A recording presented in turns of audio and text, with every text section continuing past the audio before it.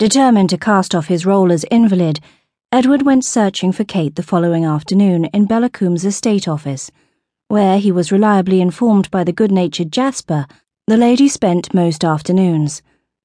Having bathed, shaved, and dressed himself, he set off on his quest, feeling a little more sure of the world, and very sure he owed his hostess an apology. He could not for the life of him think why he had kissed her, and so lasciviously, or why he had dreamt such torrid sensual dreams of her last night. In his fantasies, Kate had trembled beneath him, her fingers tangled in his hair, her small, perfect breasts his for the tasting. He had woken in a tangle of bedsheets, burning to kiss her again, sweat beading his forehead. It was disconcerting. Perhaps it really was the blow to his head. The good doctor had ordered him not to think, and apparently he had succeeded. Oh, he didn't fancy himself an upright paragon of virtue, quite the opposite, he feared, but nor did he have the sense that he was the sort of fellow who went around seducing virginal young ladies, and if he was, then he was in need of a good horsewhipping. Except that Lady D'Alenay was not exactly young, and she didn't kiss like a virgin, nor quite like a lady of experience either. She was something in between, perhaps. She had once been betrothed, she had said, to a man who had not loved her.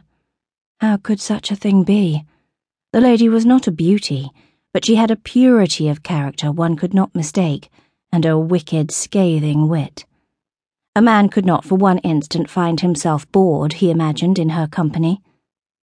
There seemed to be no huge fortune involved, the usual thing that drew suitors. An entailed estate like Bellacoombe could not be sold, but only carried forth into the next generation. Until it was flourishing, there would be no money to fritter. So it seemed that, where Kate was concerned, at least one gentleman had been wise enough to see the jewel shining within, and then let it slip from his grasp.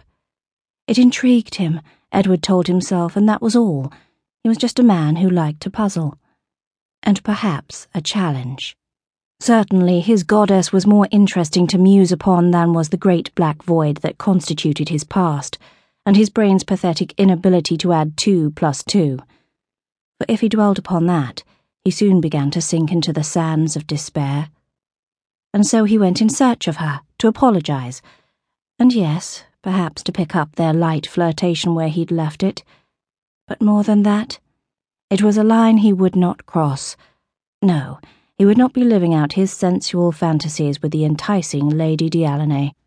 Bellacoombe's estate offices encompassed the whole ground floor of the South Tower, Jasper explained, and were most easily accessed via the inner bailey. But despite his room being situated in the main house, Edward decided to first hobble up 6 flights of stairs and onto the open parapet that connected the east and north towers. From this soaring vantage point, one could see that the original medieval construction consisted of 4 towers linked by wide, crenellated walls, like the one on which he stood. However, a pair of more modern wings extended beyond the walls, making Bellacoombe Castle what must surely be one of England's most splendid homes. Far below him lay the cobbled inner bailey, and beyond that the outer bailey, surrounded by the secondary walls that appeared to house the stables and other utilitarian functions. There was an outer gate and an inner gate, both lightly portcullised, with a long high bridge between, a solid defence for times of turbulence. And while the castle had no moat, the undulations of earth when seen from above indicated there once had been one. Rising up around all this rugged beauty were green and rolling Somerset hills, the castle nestled like a diamond amongst it all. Bellacoombe, beautiful valley. He looked down at the South Tower and saw that the thick wooden doors were opened wide onto the cobbled courtyard, to catch the morning's warmth, he supposed. He could see Kate sitting just inside, bent industriously over a massive desk, her glossy hair shining in the sun. Suddenly raw lust twisted through him again, seizing his breath. He forced it away.